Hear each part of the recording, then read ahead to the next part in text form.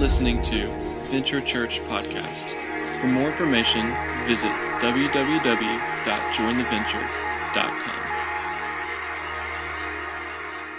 So this past week, I experienced some insane culture shock. I volunteered at this middle school week at camp where there's 4th, 5th, and 6th graders. And if you have a 4th, 5th, or 6th grader, I am sorry. These kids were insane. They were running off walls, bouncing everywhere. It's like, stop running. You're in the pool. You could fall. It's okay. The food is going to be there when you get there, so stop running. But this one time at lunch, I came and sat down at this table, and there's this girl. We'll just call her Susie for the sake of preserving her name.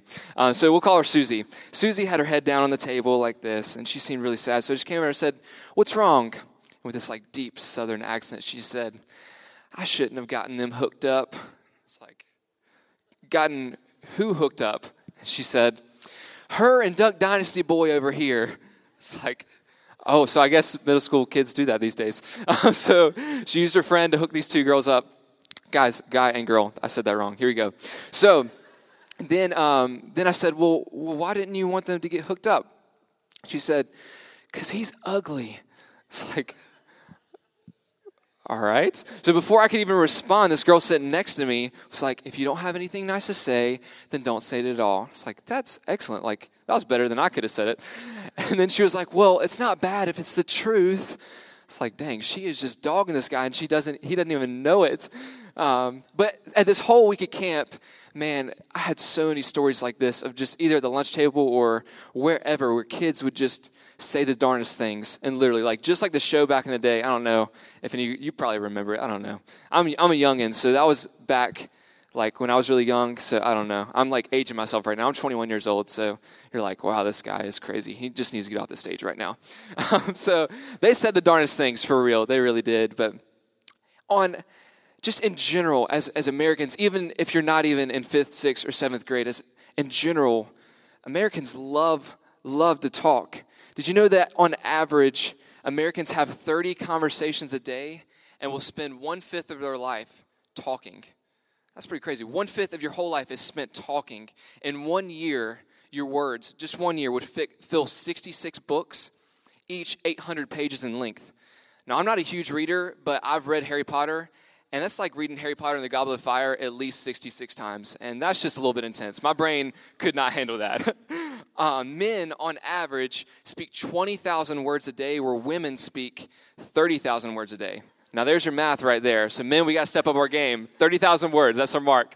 Now we can talk more. But people love to talk on TV. We have talk shows. On the radio, we have talk radio. In sports, experts gather around this televised round table, and we talk about how if somebody would have scored 2 more foul shots, they would have won the game. And then I think, man, that's really profound. If they would have scored more points, they would have won the game. I'm so glad I heard that. That's great. That's so great. But the problem is not that we're talking too much. It's what we're saying while we're talking that matters. I think about the dreamers. You know, you think of Thomas Jefferson and the Congress of 1776 and the Declaration of Independence. Those words had the power to build nations. I think of Martin Luther King Jr. and his "I Have a Dream" speech, and how our culture will never forget that one speech that just shifted the tides of independence, of humanity. And then I think of just the phrase, "I came in like a wrecking ball." I mean, gosh, it's so profound. Miley Cyrus just nailed it right on the head. If you didn't get that, that's sarcasm. I'm totally kidding. Miley Cyrus, okay, whatever. But the point is we can all agree that words have power, whether it is coming in like a wrecking ball or I have a dream that one day, and you just speak. Words have power.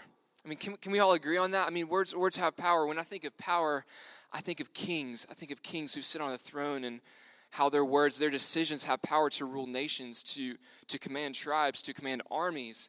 And in the great words of Ben from Spider-Man, with great power comes great responsibility. And the question is, how do we use this powerful thing the responsible way? Here at Venture, we like to look to the Bible for life's most important and toughest questions. And if you have a Bible this morning, we're going to be in James chapter 3. If you don't have a Bible, there should be one under a seat, every third seat. If you don't have one, we want to give one to you this morning, either in the back or if you find one under your seat, that's yours to keep. Or maybe your Bible, if you do have one, it's kind of hard to read. Kind of sounds like Shakespearean English with these and thous and stuff. This one is a little bit easier to read with a more modern language. So let's go ahead and open up to James chapter 3. We're in a series right now called Wise Words from a Former Skeptic. This is about a guy named James who wrote this letter. And he wrote this letter to 12 tribes scattered out. And he wanted to write a word of encouragement, a word to remind them of the God that we serve. And in this whole letter, it's good to know the context. James was a half brother of Jesus. Jesus being the Son of God and coming down and 3 days later resurrecting from the grave. He was the half brother of Jesus. So growing up, hearing your brother talk about how he's the Son of God and one day he's going to die and raise from the grave so he could defeat death, so we could have eternal life with God, I would probably think my brother's a little crazy too. I have a sister. If she came to me and said that, I would be like, okay, stop doing drugs. Give me whatever you're talking about. Like, okay, let's talk this over. Let's get counseling or something. She's never done that. But still, if she did, I would be like, you are crazy. I'm a skeptic. There's no way you're the daughter of God. She is. But anyways,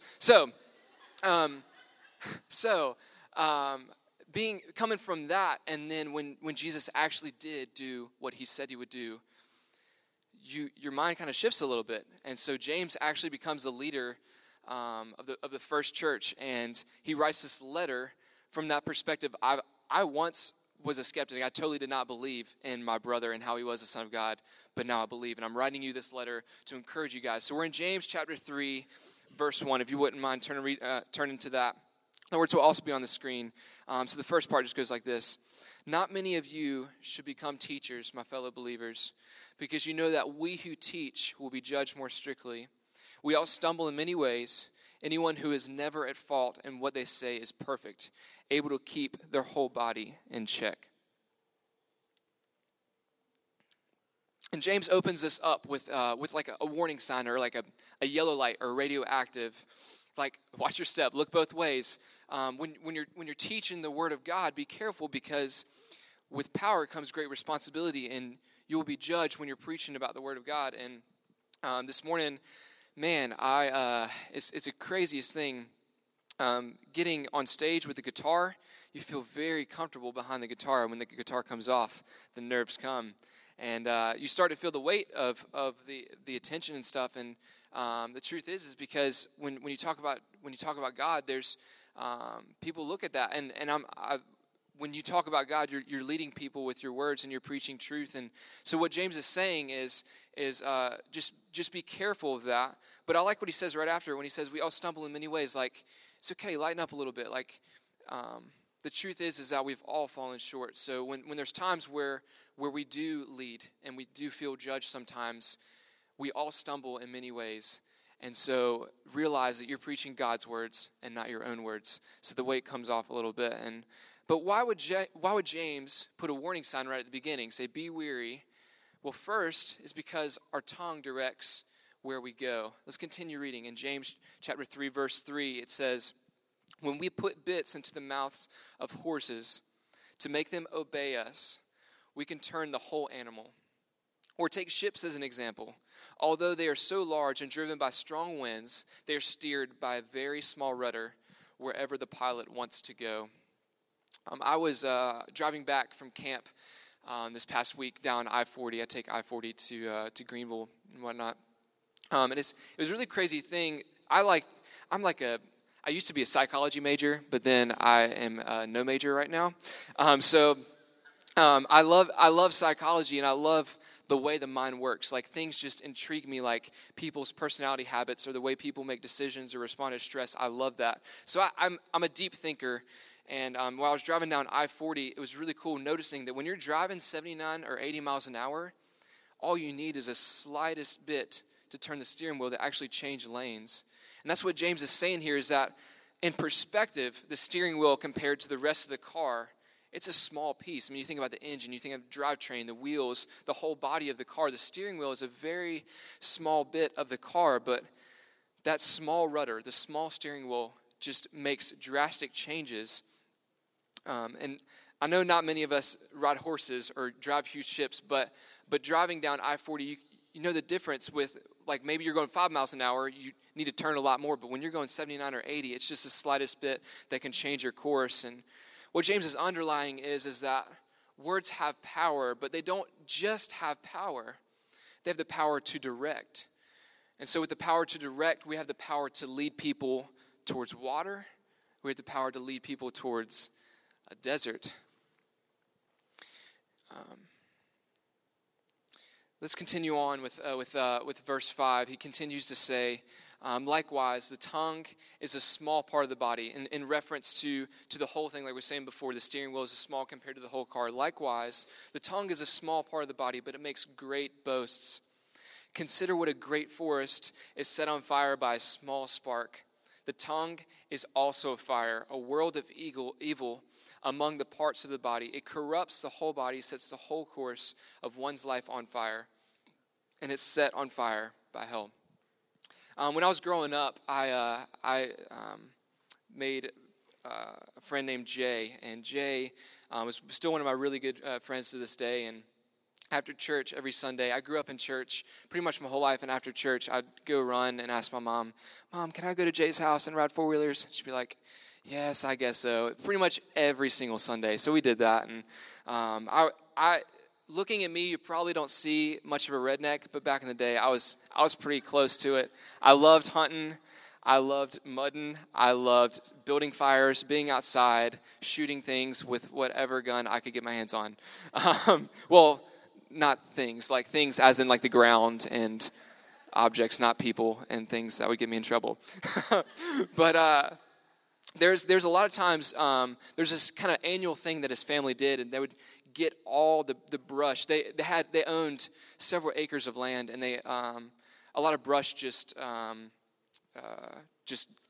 piled up over the year. So they put it all together, and during Christmas, they would light the whole pile on fire. And me and Jay loved starting fires all the time. Like, we would just make hot chocolate from a campfire just because we could, and it was fun.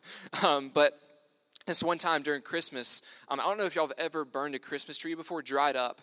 But if you let it sit just in the sun and let it dry out all the moisture, like, it's crazy how quick a Christmas tree burns. In like 15 seconds, it's like, and then it stops. But we put it at the very beginning of this huge pile. So it was an annual thing we did. And like, his family would just have a bunch of people over from the church and friends and family, and they just burned the fire, and it would burn for probably like a day and a half. It was huge. But it was really cool just lighting the tip of the Christmas tree and how quick it just took over the whole pile. And eventually, the whole pile just caught on fire. And it reminds me of a story back in 1983. A little fire started in Australia, and it ended up burning 600 miles of land. Just one small fire burned up 600 miles. Like, that's bigger than the city, I think. Yeah, duh. It is. It totally is, yeah. I'm like, wait, 600 miles? Yeah, 600 miles. Think about that. In the same way, our tongue is like a fire, and it can do serious damage. Some of you guys may have been burned by people's words, either growing up or maybe even now. It's a family member or a friend, or maybe even somebody you just met, and a person said words like, "You're stupid," or "You're a loser," or "Why can't you be more like your brother?" or "You're not going anywhere in life," or "You're not good enough." And eventually we start to echo those words, and we start thinking, "I'm not. I can't. I'll never. I'm not good enough." We need to be careful about our words that we say, but also the words that we ingest, because our words shape people. That's what James is saying here. Even the smallest turn can start fires. And by the way, this is the reason why we need to read the Bible, because God has words as well. You know, we have words that we communicate with between each other, but God has words for us, and we need to allow ourselves to be shaped by God's words, because when that happens, your life changes. You know what? You want to know what God says about us? He says this in Galatians 4. This is Paul writing a letter. He says, "You're no longer a slave, but a son. And if you're a son, then you're an heir through God. He says also in Ephesians, another letter to the city of Ephesus, it says, "But God, being rich in mercy, because of his great love with which he has loved us, even though we were dead in transgressions, he made us alive with Christ. By grace you were saved." One last one, Ephesians 1:4, I love this. "For he chose us in Christ before the foundation of the world." Let's think about that. Before the world was even just in motion and moving and there, he chose us that we may be holy and unblemished in his sight and love. And so through the times that we feel unaccepted and we hear words like, "You're stupid, you're alone, you're a loser," whatever those words are that are in your life, through times we can look at the word of God and think, I am chosen, I am an overcomer, I am loved. Do you see the difference when we allow the words of God to shape us and not the words of others to shape us? We have these three things we say at Venture. We say we want to be God chasers, we want to be grace-shaped, and we want to be love agents. And this morning I just want to talk about what it means to be grace-shaped. There's a lot of things in life that shape us, whether it's family history or work or just stress in general or whatever the case may be. We choose to allow grace to shape us, and grace is that no matter what we've done in the past, God says, I love you for who you are, and I'm going to continue to love you despite your baggage, despite your craziness, despite your insecurities and your brokenness, despite all that, I'm going to love you, and my grace is good enough. And we're allowing ourselves to be shaped by that grace because our tongues direct where we want to go and where we lead others. So our words have power and they have meaning behind them. And when we say things like, well, I didn't mean that. Well, you probably did. I mean, because whatever comes out of the heart, whatever comes out of the heart, whatever goes into the heart comes out of the heart. And back when I was growing up, back in high school, my freshman through junior year, I didn't have the best high school experience, as some people would say. I didn't, like most people, I didn't really enjoy high school, but I experienced a lot of people picking on me, and just for my physical appearance, being a small-figured guy, straight up skinny. I mean, like a skin and bones type dude. And yeah, you can laugh. It's okay. You can laugh at me.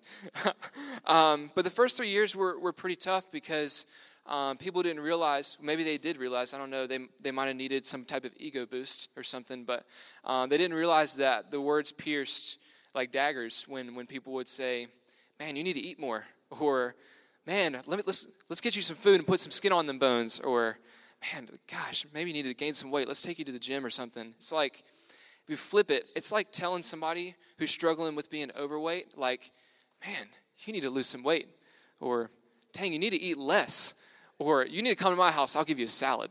Like, that's how it felt, and people didn't realize that, and it led to a fire burn in my heart, because their tongues were like a fire, and it led to insecurities of me feeling like I wasn't good enough, and not just in my physical appearance, but when you get told you're small for 3 years, you start feeling pretty small inside.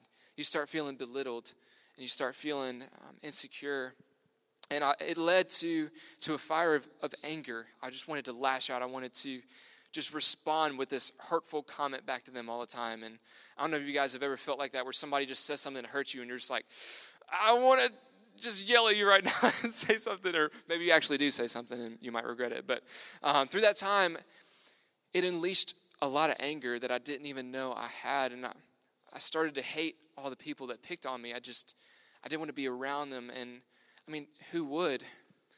And I let the words of my peers fill me up, and I let their words direct me and define my identity. My identity was then the skinny guy who gets picked on and pushed around because no teacher's looking and I won't fight back. I got known as that guy. And Luke, a disciple of Jesus, quoted Jesus from this one passage. It's in Luke 6:45.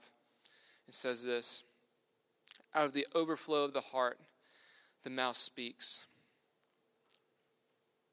Our tongue reflects a heart problem. And when I started realizing in these people that it wasn't that maybe they thought I looked bad, or maybe it was, I don't know. But I think part of it was maybe they felt belittled, and the only way to get that out was to lash it out on me. And I took that in thinking that it was my fault, like it was my fault for being that way and the insecurities inside. And but the truth is that our tongue reflects a heart problem, because what's been going on into your heart has been the problem of someone else's heart, and they express that through their words, because whatever is in the well comes out in the water. Whatever is in the tree comes out in the fruit, and whatever is in the heart comes out of the mouth. And I don't have this in the slides, but later on in James, the passage right after, if you have it in your Bibles, it says, does salt water pour out from a fresh water? Or does salt water pour from fresh water? And the answer is no. Does an orange tree produce apples? No, it doesn't, because what's in your heart comes out. And some of you guys may have some burn marks, or maybe even just sitting in the fire right now. Your heart is hard and heavy from the words of others, and it may be eating you up inside like a burning fire. Or maybe you're on the other end, and maybe you're not the one on the receiving end, but the one with a heavy heart, and you're lashing out, and you're wanting to respond with anger with your own words. Like the question is before, how do we use this powerful thing the right way? Because the right way is not responding in anger. The right way is not starting fires. The right way is not to respond with hate. So how do we heal from the burns and the burning? How do we heal from the words that dig deep inside? The answer is by getting a new heart. If the overflow of our heart is where our mouth speaks, then the answer is we've got to go to the root of where the problem is. Back in, I did an internship at this church in Charlotte before I moved here for about 2 months. It was actually before I even knew Venture existed. I was at this church, and I through graduating high school and a little bit of college, I still had a little bit of the insecurities.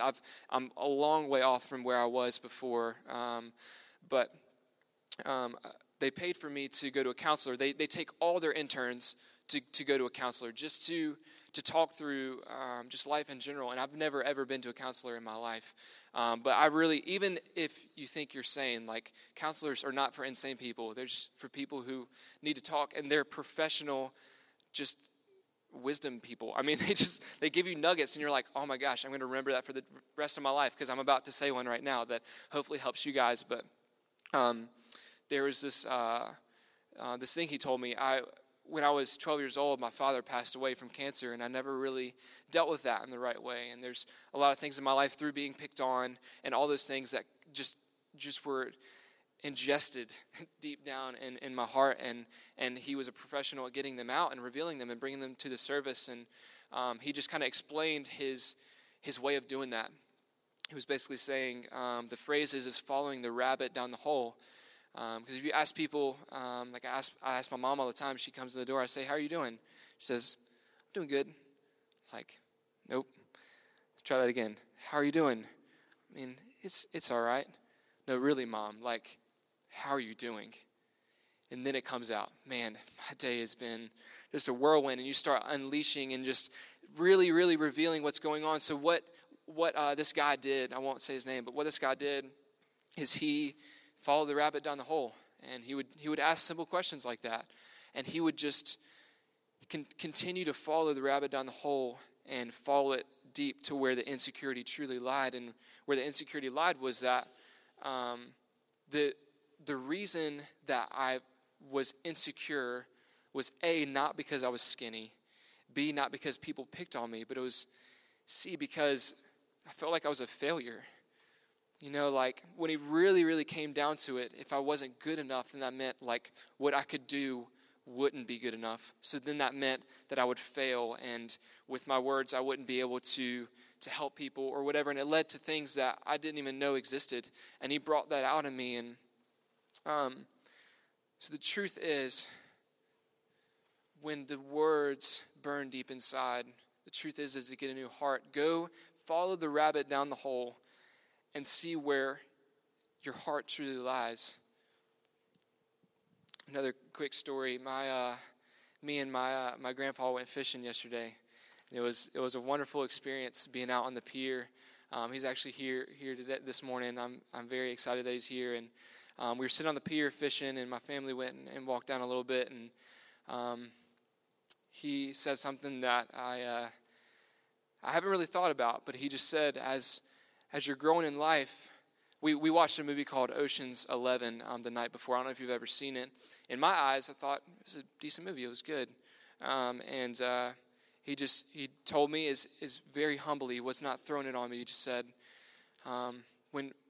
as you're growing and as you become a minister and you're leading people, you need to watch what you watch, on TV, on movies. And for the longest time, I just kept my habits of high school, just watch whatever, and I'm fine, cuss words, fine, whatever, scenes. I mean, I don't even have to describe them. Movies are just plummeting these days. And it really, really hit hard that what's been going into my heart has been F-bombs and all these cuss words and scenes from movies. And that's been going into my heart. And eventually, that's going to come out. And from just him just saying that one little thing, just as you're growing up, just watch it. Just be careful. And so the truth is, as we're burned, we need a new heart. The Bible says in Ezekiel 18:31, it says, rid yourself of all the offenses you have committed and get a new heart and a new spirit. The answer is to get a new heart. And that happens when we truly, truly hand our lives over to God. We say, all right, God, I'm going to take a dive off this diving board. It's a scary thing. Like I said before, I grew up in the church my whole life, and my dad was an elder at the church, basically just a person of leadership and authority throughout the church, not like on staff, but and my family. I just grew up in church my whole life, and so people got baptized a lot. And growing up, I didn't really know what it was. I wanted to do it kind of because everybody else is doing it. Sweet, people get dunked, and then they get to drink juice and eat bread. So cool. I'd like some juice and bread during the sermon. Cool, let's do that.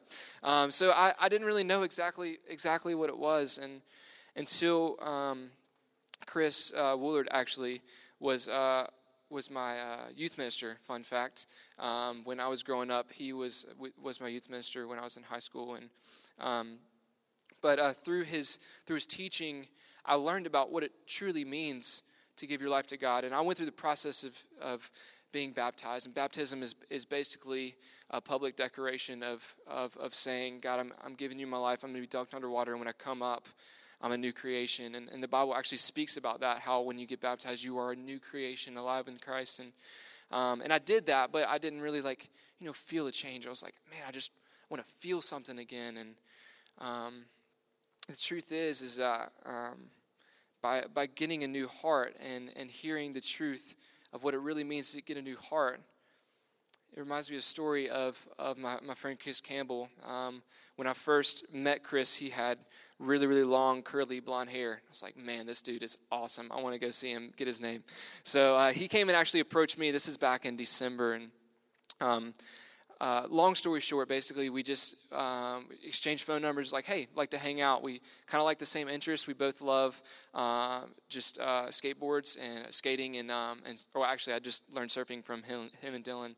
But just became long-term friends. And after meeting with him for about a month and a half to 2 months, he was just like, dude, I want to try this baptism thing. I want to see what it's about. And through just a little bit of counsel, we finally baptized Chris, and it was a really, really beautiful moment to see a man before the water, and when he rises up, and just like this smile on his face of just like joy. And I would talk to him after, and he'd be like, dude, I can't explain it. I don't understand it. I don't know what happened. All I know is it happened, and I have a new heart. It's like a heart transplant, like literally, like God takes your old heart, like the passage before where it says in Ephesians,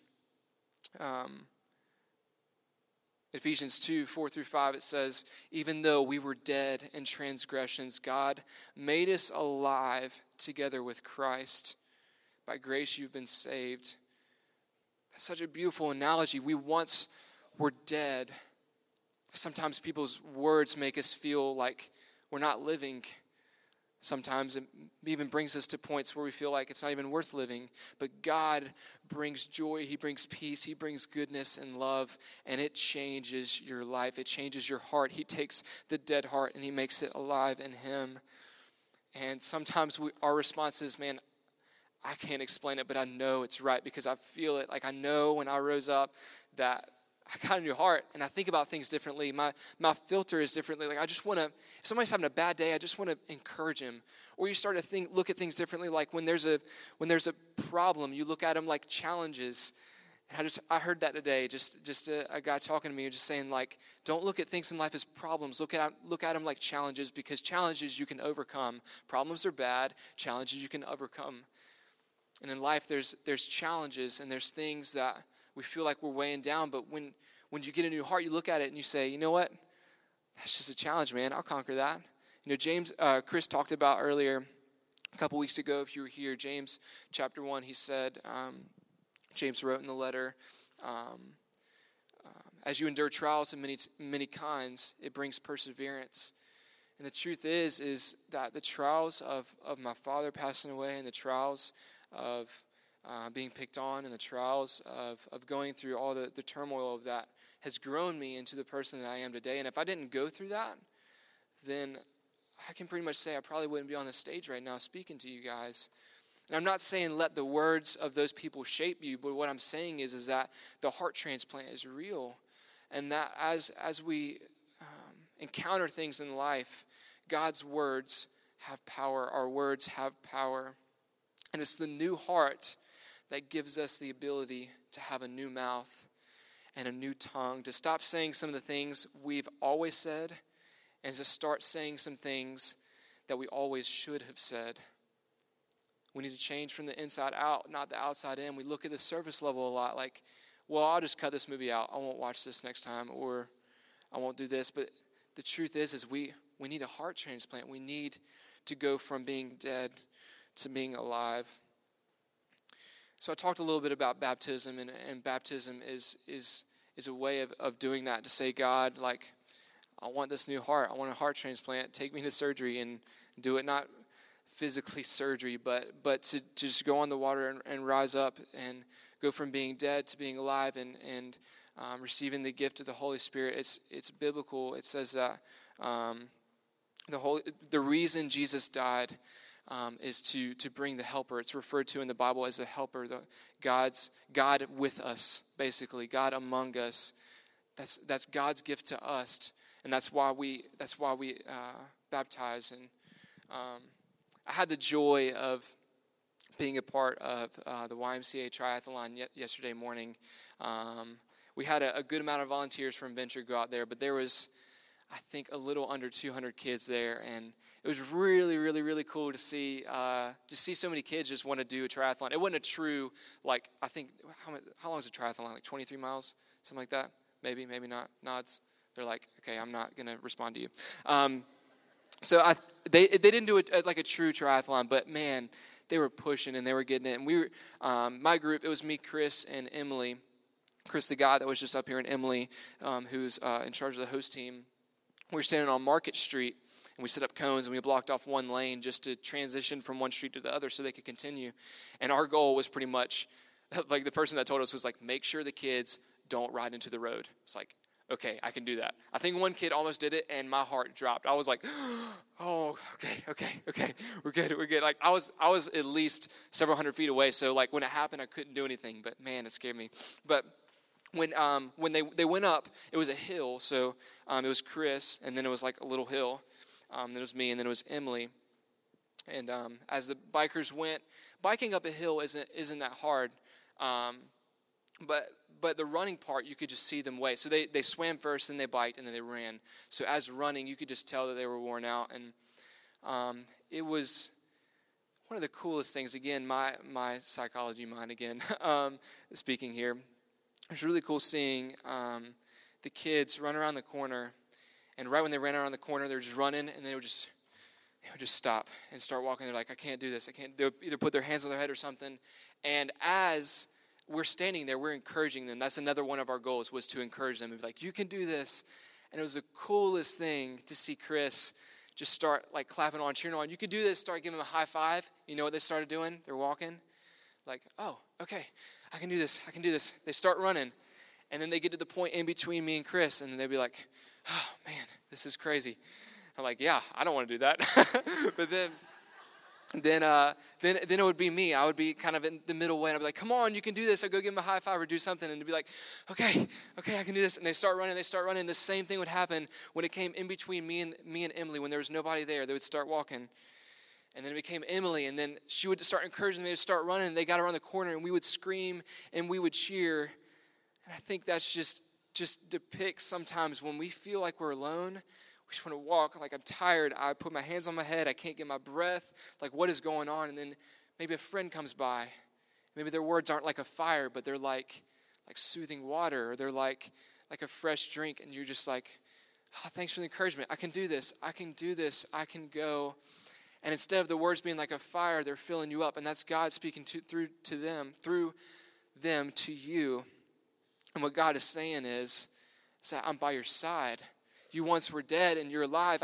I made you do that. I've never left you. You may think that I've left you, but I've never left you. And I'm by your side, and I'm running this triathlon until you stop. I'm running this triathlon until you stop, because once you stop, I'm going to continue to encourage you and to make you persevere, because it's worth the trial. It's worth the endurance. It's worth the pain, because after the pain comes growth. And you experience that. And through the times where maybe you feel like just super heavy, and where nobody could accept you, man, I hope that you came in this morning and you feel accepted. Maybe you're here this morning and you feel alone. You feel like maybe you're divorced, you have 3 kids, and life's tough, finances are tough, and you go other places. I pray that when you come here, you feel welcomed and you feel encouraged, because as a church, we thrive with the catchphrase, being a church for people who don't like church. We're serious about it. Like, we're serious to reach the people who feel alone. We're serious to reach the people who feel broken, who feel ashamed, because the truth is that we're all broken and we feel ashamed sometimes. Like James said before, we all stumble in many ways. We all fall short of the glory of God. But the truth is that God, the only one, not my words, God's words, I'm just sharing the words of God. He made us from what we once were dead, and he made us alive. And after that heart transplant, instead of hearing words like, you're stupid, you're alone, you're a failure, insert whatever thing lies deep inside from your family or whatever, you start hearing words after the heart transplant of, I'm chosen. I'm an overcomer. I'm loved. Let's pray this morning. God, I praise you for making us alive. We sang a song this morning, perfectly placed. You've brought me back with the richness of your amazing grace and relentless God. You are relentless, chasing after us. I'm made alive forever, by your life forever. By your grace, I am saved. And we scream and shout, because by your grace, we are loved. By your grace, we are made new. We are new creations. And God, I just pray right now for our church, for every church right now that is meeting. God, I pray that we understand that our words have power, and that the power that we have power to direct people, but in that same way that people have power to direct us, but that we look to you for direction instead of looking to others for direction. And we allow your words, your grace, your truth to really direct us, and know that we are chosen, we are overcomers, and we are loved. God, I pray all these things in your holy and precious name.